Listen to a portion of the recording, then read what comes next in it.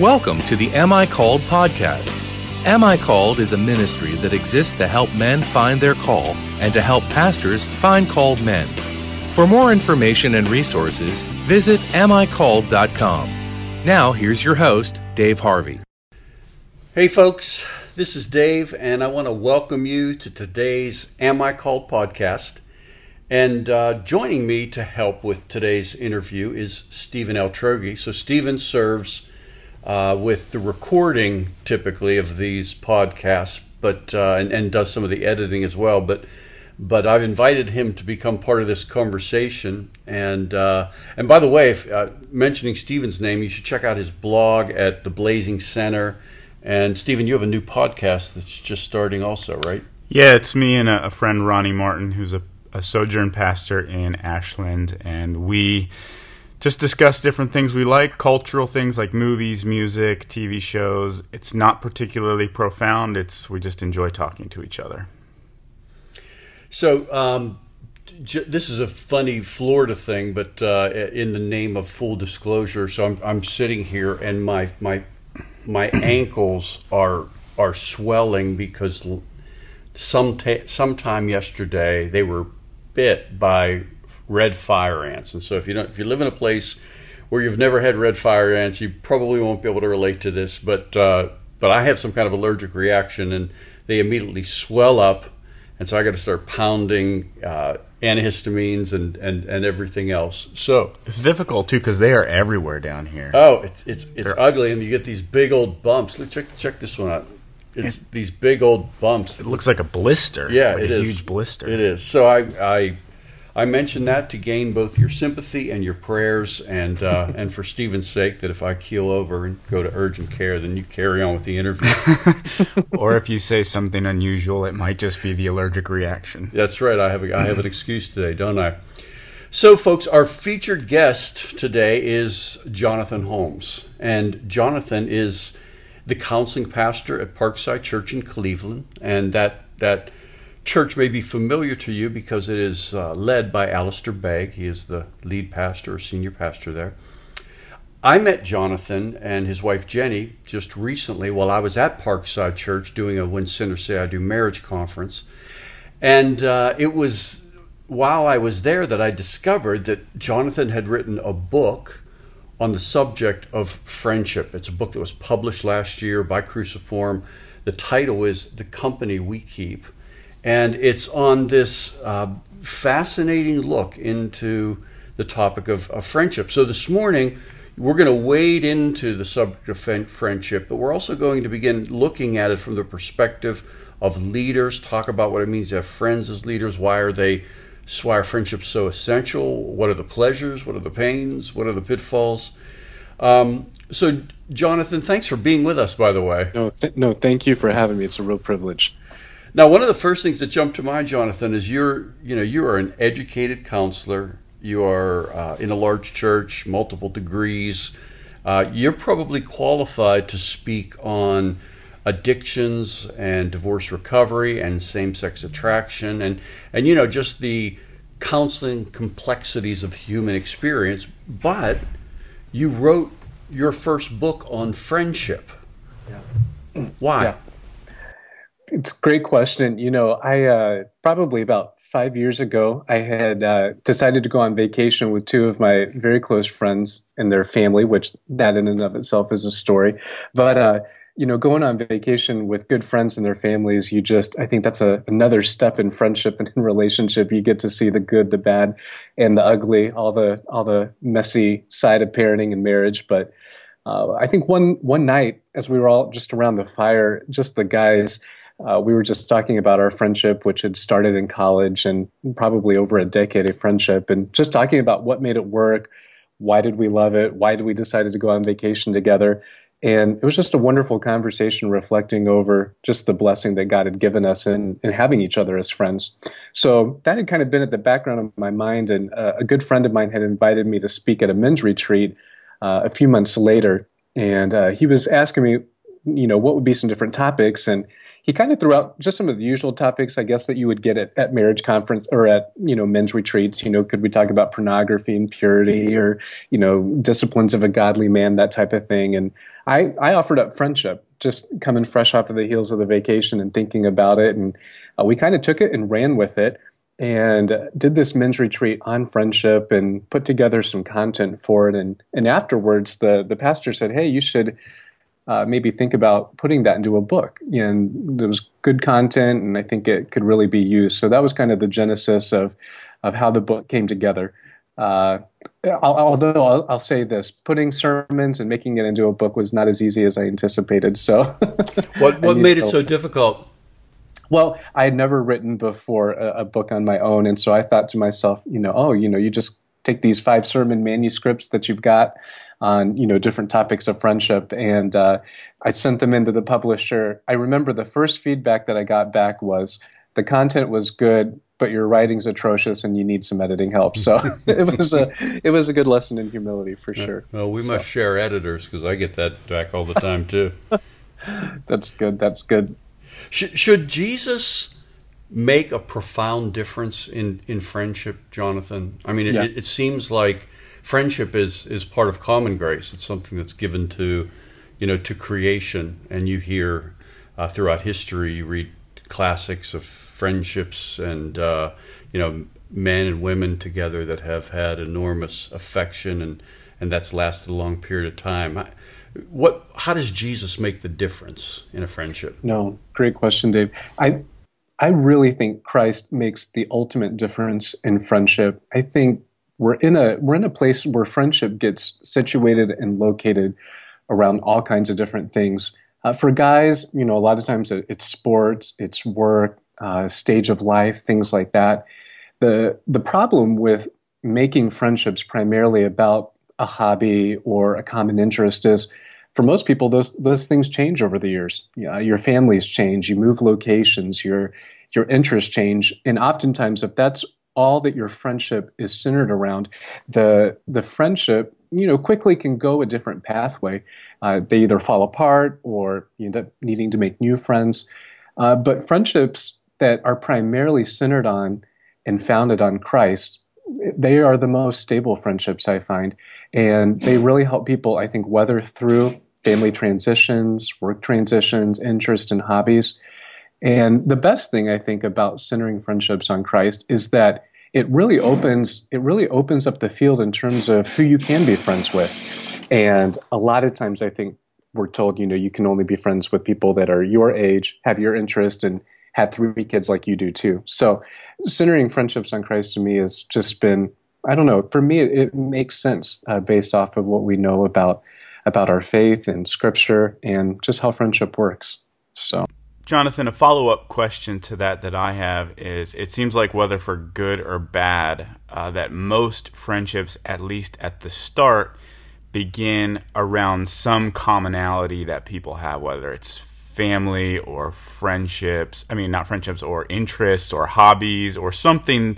Here in Tallahassee, Florida State University football is a huge commonality.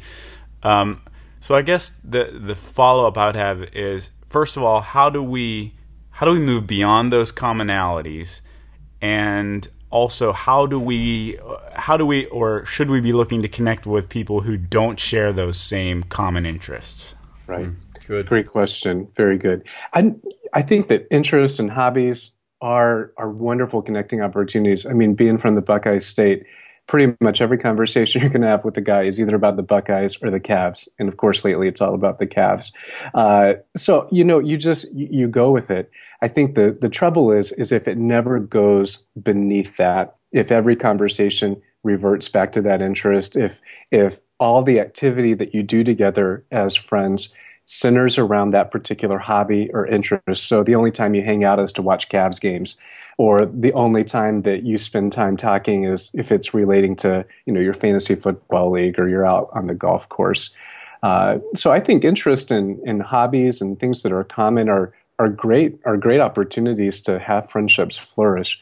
I don't think you want to build the entire friendship just on that singularity. when we're looking for friendships, I realize that there is probably going to be a degree of just comfortability with people who are more like you.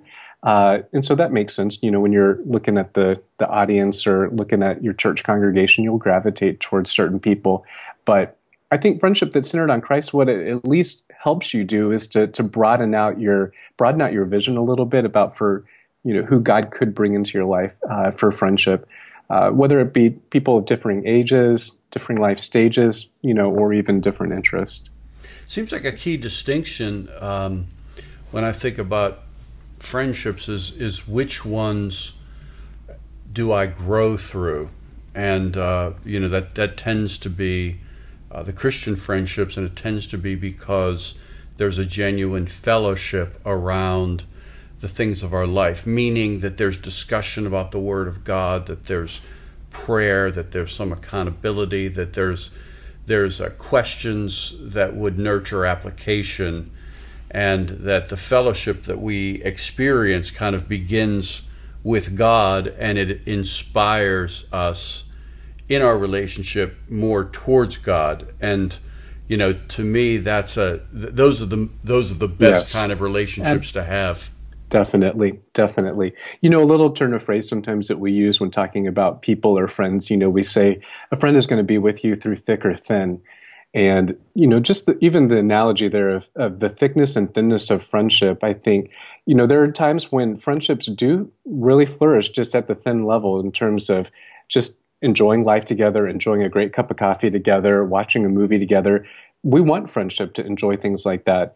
But a good friendship also, I think, moves deeper into the thickness of life as well, where you share burdens, you're open about your struggles, your different things that you're dealing with in life.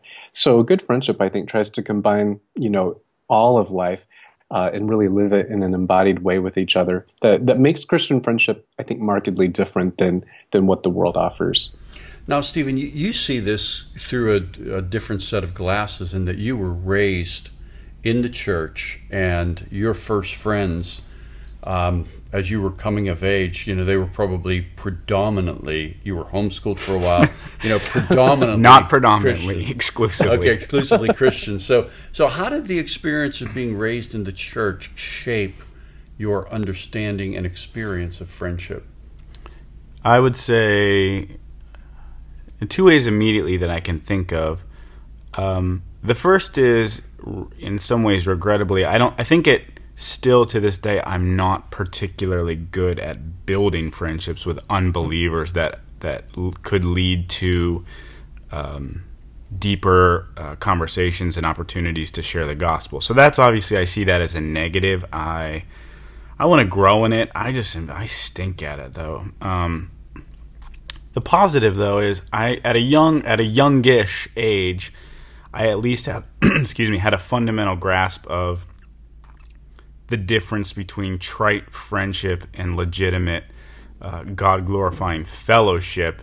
And I don't always like to draw a line between those two because I think it can be unhelpful and artificial. But just realizing that there is a difference between, like, bros just hanging out, watching a football game, and, like Jonathan was saying, actually talking through the challenges of life, the struggles of life. And unfortunately for me at a young age, I think I pushed somewhat too hard on those things, even with friends, and it kind of ended up, they were like, "What are you doing? This I don't understand how to be friends like this." So it was interesting. It was certainly a dynamic, even still, that I don't feel like I have a great handle on, but that I'm wrestling with. So interesting glasses when you grow up in the church, homeschooled, pastor's kid, all those kind of things. Well, and a new reality has emerged, as you were coming of age, which is the whole idea of digital friendship.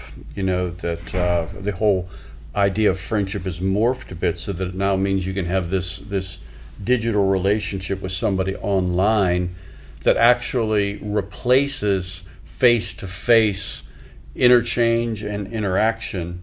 Let me kick this one over to you, Jonathan. How do you think the internet has changed the whole nature of friendship? Right. It's a great question because it's at the forefront of everybody's life. Anybody who has a phone really is struggling with this, and it's a tricky question because I think oftentimes we can try to correct the perceived imbalance with another imbalance, so meaning technology gets blamed for all the friendship problems. But I mean, personally, I'm thankful for technological advances, which have helped me do friendship easier. I'm thankful for phone, for email, texting, and different things like that. But I don't think many of us, myself included, I don't think we always properly situate technology as it relates to our friendships, and so we get ourselves into trouble. If technology is the primary way that you know the other person and are known by the other person, I think that's probably a problem. If the only points of conversation are, "Hey, I saw what you did last weekend. Tell me about it." If the conversation only lives in that digital world, I think that would be that'd be concerning. One of the troubles I find, at least, especially, just interacting with people here at my church is, social media just gives you an opportunity to curate and put together a strikingly different narrative of your life than what could be the real you. And so if you're not involved in an embodied way with each other, where you are seeing each other, there's opportunities for just everyday engagement, you could be a completely different person online, than what you are in the flesh. And so technology, I think, when it veers off into that, where that's the only thing that mediates and holds the friendship together, I think that's tough. Sherry Turkle, who has done a lot of research on this topic, kind of paraphrasing her, she says, technology a lot of times gives you the illusion of intimacy without any of the demands of friendship. And I think that sometimes that does happen. You think that you're friends because you know content about the other person and you see content about the other person, but that's not what makes a friendship. And if you can distinguish between that, I think that you can properly situate technology as a helpful benefit to your friendships while not making it the only thing that helps that friendship grow and be maintained. So yeah, in some ways, Facebook, which I'm on, on being the loosest sense of the word, yeah. I don't use it very well or very, very practically, but by using that term friends and by having it pounded in through repetition, I think there is a way that it's grabbing a hold of the word itself. Absolutely. And creating a redefinition that guts friendship of presence, of embodiment, of being there, of space, of being together, of ultimately, that incarnational experience that we have with one another, where we're emptying ourselves of our rights and our prerogatives and moving toward each other in service and love. Right. I think about Paul in First Thessalonians. He loves the church so much. He's writing letters to them, and there's just almost like this throwaway phrase at the end of chapter 2 where he just says, "I long to see you face to face." Writing letters and hearing messages about you is not. It's not the same as just being with you face to face, and that's what he really wants. And that's what I love about a really good friendship is there are wonderful things that you can do over social media, but a good friend you just want to be with. You just want to see face to face, and I don't think anything can really equate to that dynamic. Now, part of what I wanted to talk about in this discussion of friendship and how I wanted to apply it was to talk about friendships among leaders. And Jonathan, I'm going to pose a question to you, but Stephen, I want you to jump on this as well, because I'd be interested in your perspective also. Because friendships for leaders can be more complicated. They can often come with agendas that other people have. I want to attach to you because I want your help. I want your insight. I want my standing to improve, and things can happen from the leader side. A leader can have an agenda as well, for cultivating a friendship with a certain person. I want the influence that you carry. I want to be associated or assigned with you. But in light of all of that, it seems like the landscape is a little different for a leader. So, Jonathan, first you and then to Stephen. How should a leader choose friends wisely? Yeah, no, it's an important question. I think for pastors and ministry leaders, friendship is really it's really difficult and can be challenging. I say a lot of times, in ministry, you have a lot of foes and you have a lot of fans sometimes in your church, but not very many friends. And for many pastors and church leaders, at least personally and anecdotally, I just hear more and more stories of pastors who are lonely and isolated, which is an interesting dynamic because it would seem maybe that it would be the opposite. I mean, you're surrounded by hundreds of people on a given Sunday, but yet you go home on Sunday afternoon and just find yourself very lonely and not really known by your people.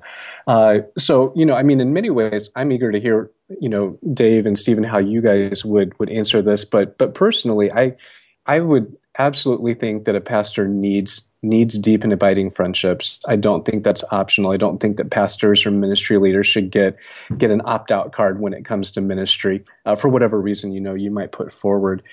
So I think that there are probably just different levels of wisdom that need to be layered around in terms of how does a pastor pursue friendships within his church? How can he build relationships of trust with people? Another important dynamic that I found too is that the person on the other side of the friendship is probably equally as intimidated and fearful in terms of being friends with their pastor. I remember a friend of mine here at the church who, over the past eight or 9 years, we've gotten to be good friends. And he said early on, he goes, I never wanted to talk about my struggles because I didn't want it to be used against me. I didn't want, once the pastor finds out I struggle in this way, that'll prohibit me from serving, or that you would look at me or view me differently because of your leadership role. And that was just insightful for me to help understand just what their experience of friendship with me might lead to. Yeah, that raises a different, an interesting issue to me because one of the things that happens, particularly with men that are pursuing a call to ministry, is many of them end up in a role in a church that's either some kind of leadership role, maybe an elder, maybe they're planting a church, but they then find that these relationships that they had that were based upon a different role and a different stage of life, they have to morph into something else because now they have a role where they're leading that person or Right. they're pastoring that person. And Right. Stephen, I think you've probably been in that a time or two. How does one navigate that kind of complexity? Well, I don't feel like I'm particularly good at it. In fact, for the number of years that I was a pastor, one of my constant challenges was trying to... I did not like being a person who was one way with... I wanted to simply be the same person across the board, and that was an ongoing challenge for me.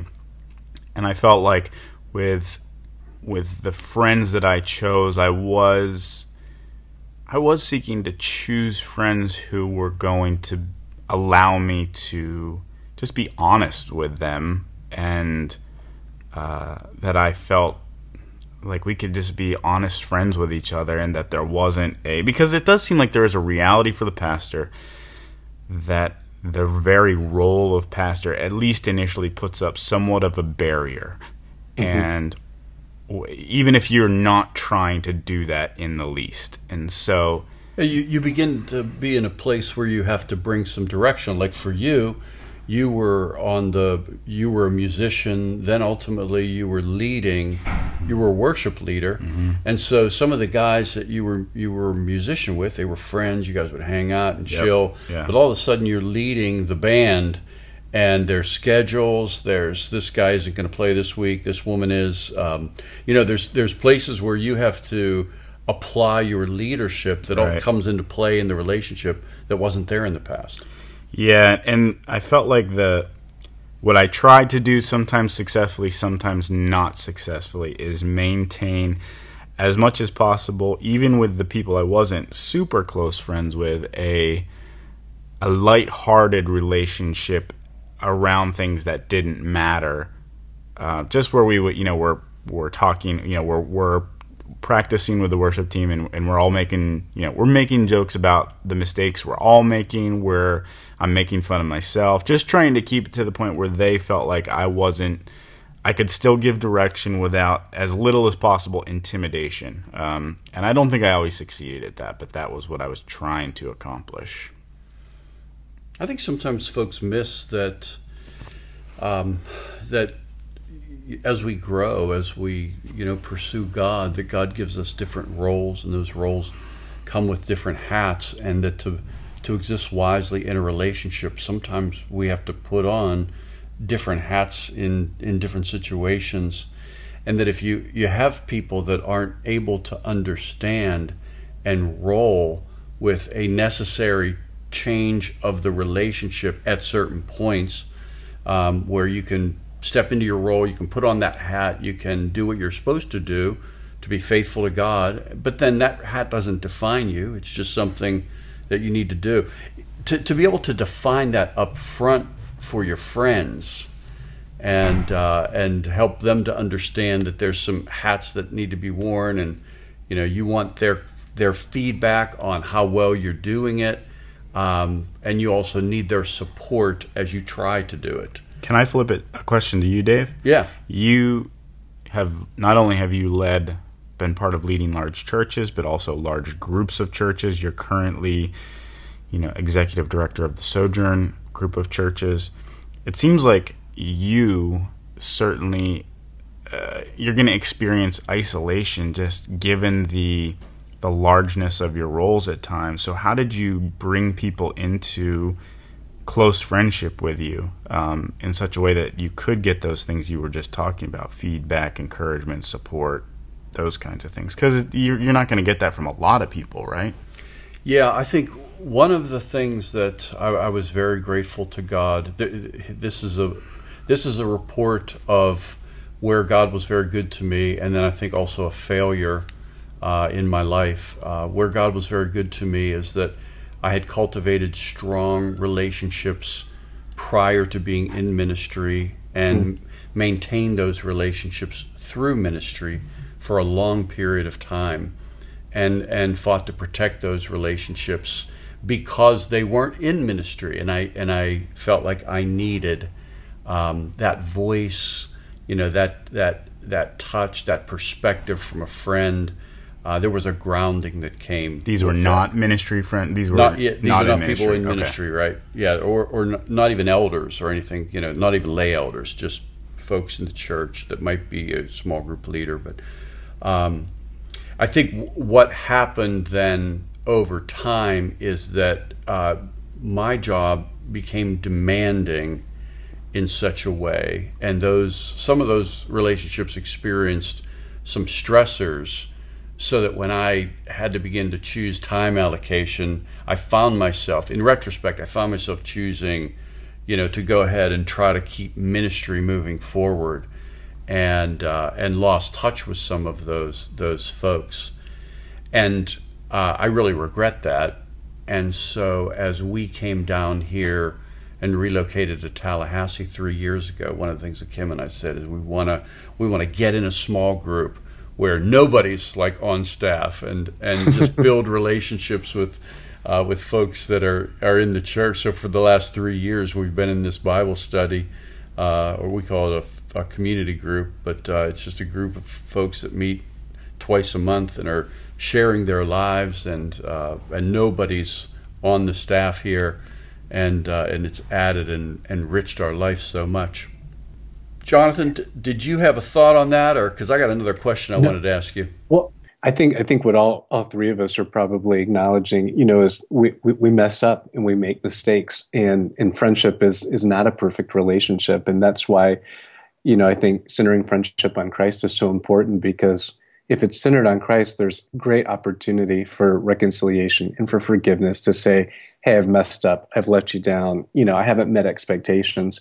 Because you hear so many anecdotes on the other side where friendships just end and they're just cut off, and you move forward and you just kind of wash your hands and forget about it, make a new friend. But friendship in ministry is difficult, and there's complexities to it. But I think all three of us would probably acknowledge that there's a lot of fruitfulness, though, in them too, when they're pursued rightly. And I know I've experienced that, and I'm sure you guys have too, but it just requires a lot of humility and always a desire to press forward and not to isolate. It's not an easy relationship for sure. Yeah, and I'd want to hear the guys that are listening to hear, if they're not in ministry but they're pursuing ministry or they're trying to position themselves for ministry, that the relationships that you have right now are worth protecting as you absolutely pursue ministry and retaining them.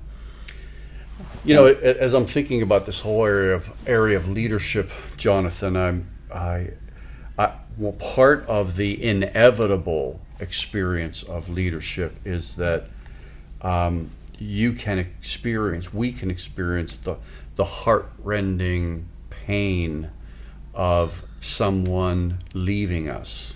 Yeah. So we have somebody who's close, and perhaps they betray us in some way, or they just decide that what we're about they no longer want to be about.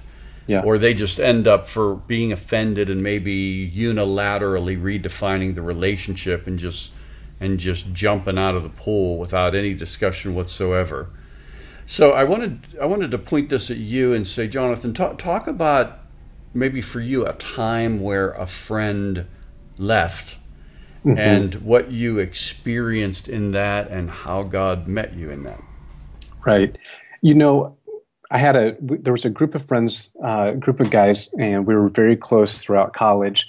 And after we all graduated, a lot of us stayed in the area as well. And over that time, one of our friends just kind of confided in all of us just about a pretty significant struggle, a significant issue that he had been struggling with, during his entire time at college. And I think it caught us by shock. We weren't maybe surprised as we look back over our past 4 years, but those, I'd say, next couple of years were just wonderful for our friendship, just coming alongside him, trying to be good friends with him, making sure every conversation didn't circle back around to this particular struggle, but just cultivating a good friendship where accountability and growth and all those different things could factor in. But probably after the 2-year mark, he ended up getting married, and we all came to his wedding. And I don't know, just things began to drift away. And I know many of us, we tried to kind of reach out and touch base, and just kind of didn't get the cold shoulder, but just, hey, I'm busy, married life, just the demands of a new job and a new schedule just came upon us. And it was, honestly, for me, it was very heartbreaking because, we had 6+ years invested in this relationship. And, I loved him dearly. And for me, it just seemed like over time, it didn't just disappear in an instant, but just slowly began to just fade away. And so, your only connection is what you see online, and little things about him, but you want more than that. And so in terms of dealing with it, I'm sure I didn't do it right, and I need to admit that. But we would try to pursue each other, set up times to talk on the phone and whatnot. But at least for me, at least for where I ended up landing, was just entrusting the friendship to the Lord, realizing I'd done what I thought I could do to repair it, to re-engage it at different times, and just to maintain a posture of, if there was ever an opportunity to really renew that friendship, that I'd be happy to, and that the Lord would give me grace to be able to move forward and to renew that. But at least at the point where I was at then and where I'm at now, there's only so much I can do too. And friendship thrives in mutuality. So if you're going to have a friendship, you need two people. So when that happens, I'll be eager and looking forward to it. But at least for the time being, you're a little bit left in a waiting zone for it.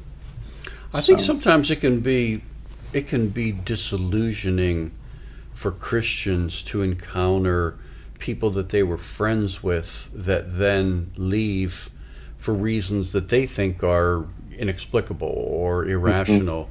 What seems to happen is that a Christian, an unbeliever gets converted, or a new Christian find their way into a good local church, and the good local church begins to do what good churches do, which is it creates, the gospel is preached, it creates community, people have connections, folks are getting beneath the surface, friendships are getting deep. And then there is this assumption almost that if it's not checked by the reality of being reminded that we're in a fallen world. It's almost like the Corinthians with their over-realized eschatology. It begins to feel like, okay, this is heaven. We're moving towards heaven. God is with us. It's always going to be like this. It's never going to be a problem.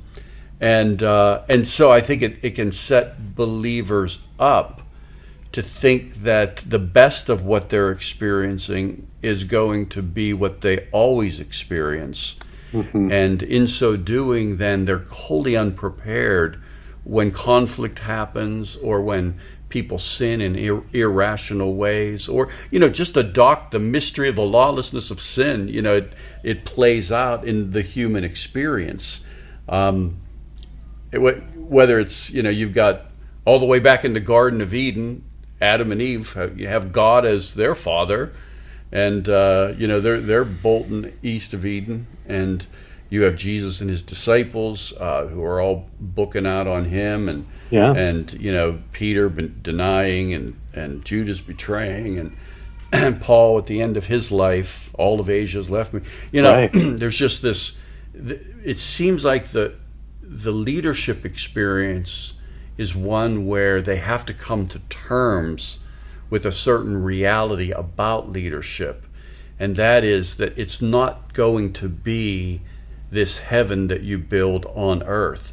And when it does become that for a while, recognize that, thank God for that, celebrate grace in that, but also recognize that that it just takes a little bit of sin to disrupt things, and that may be aimed at you, and God's big enough for that as well.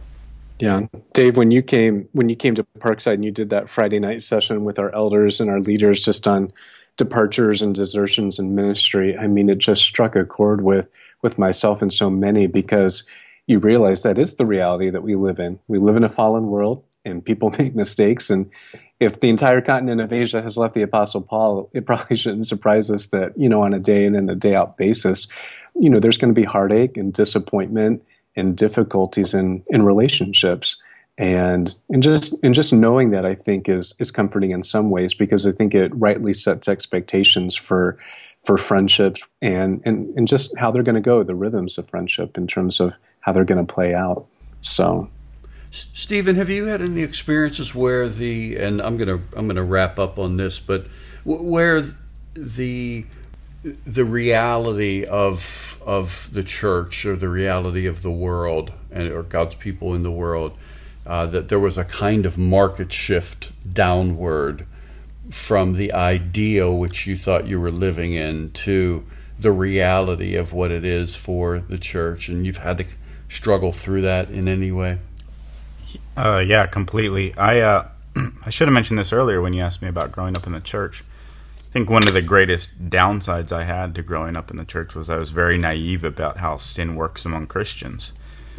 And it wasn't until, honestly, the last 5 years that I truly have come to see how much sin there is in all of us, myself included, in all believers, how much we desperately need Jesus Christ. And honestly, I think I've had an over-realized understanding of sanctification, even how much people grow in Christ in a given period. And I think I've, for many years, expected too much out of people in an unbiblical way that I think doesn't even appropriately express the gospel and how the gospel meets us in our darkness. So it's been a downward shift in the sense that I think I maybe have a more realistic view of sin in the church, but I think it also has in some ways elevated my understanding of the salvation of Christ, because things are really bad, but Jesus still saves us, which I'm incredibly grateful for. Amen. Yeah. Yes, and I think the three of us would say, that we have all encountered that reality, and yet we are still men that deeply love the church. We're involved in the church. We're members of the church. We're leaders in the church. And, I think there's a way that God brings you out the other side of that, where you're actually able to serve the church more effectively. Yeah, absolutely. Well, no, I was just going to add to all, what both of you are saying, when you're thinking about friendships and especially just the fallenness of how we are and how we work.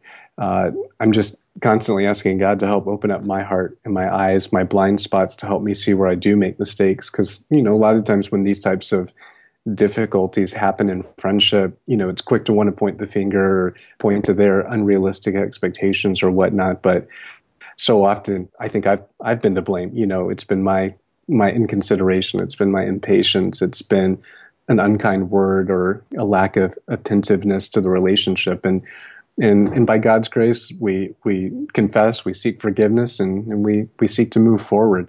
And we realize that those ideal, perfect friendships will never be perfectly realized here on earth, but it pushes us forward then to the future where together all of us will be in friendship worshiping God, which I think is a glorious vision for all of us. And may it come soon. Yes, amen. Well, Jonathan, and Stephen as well, thank you so much for joining us today on the Am I Called podcast. And Jonathan, thank you for writing that book on friendship that is published by Cruciform. It's called The Company We Keep. And is there a subtitle, Jonathan? In Search of Biblical Friendship. In Search of Biblical Friendship. So for our listeners, you want to check out that book. You can get online right now and check it out. And folks, just want to remind you that this has been the Am I Called podcast. And if you want to go to amicalled.com, you're going to find tons of free stuff on leadership and calling and preaching. And there are podcasts, just like the one we're doing today. There are podcasts there with Zach Eswine and Randy Alcorn and Russ Moore and Paul Tripp and other men and women. And there's also a free, you might like this, there's a free assessment there that you can take that will help to give you some perspective on whether you might be called to vocational ministry. So if you're interested in that, go to amicalled.com. Again, this is Dave. I'm your host, and have a great day.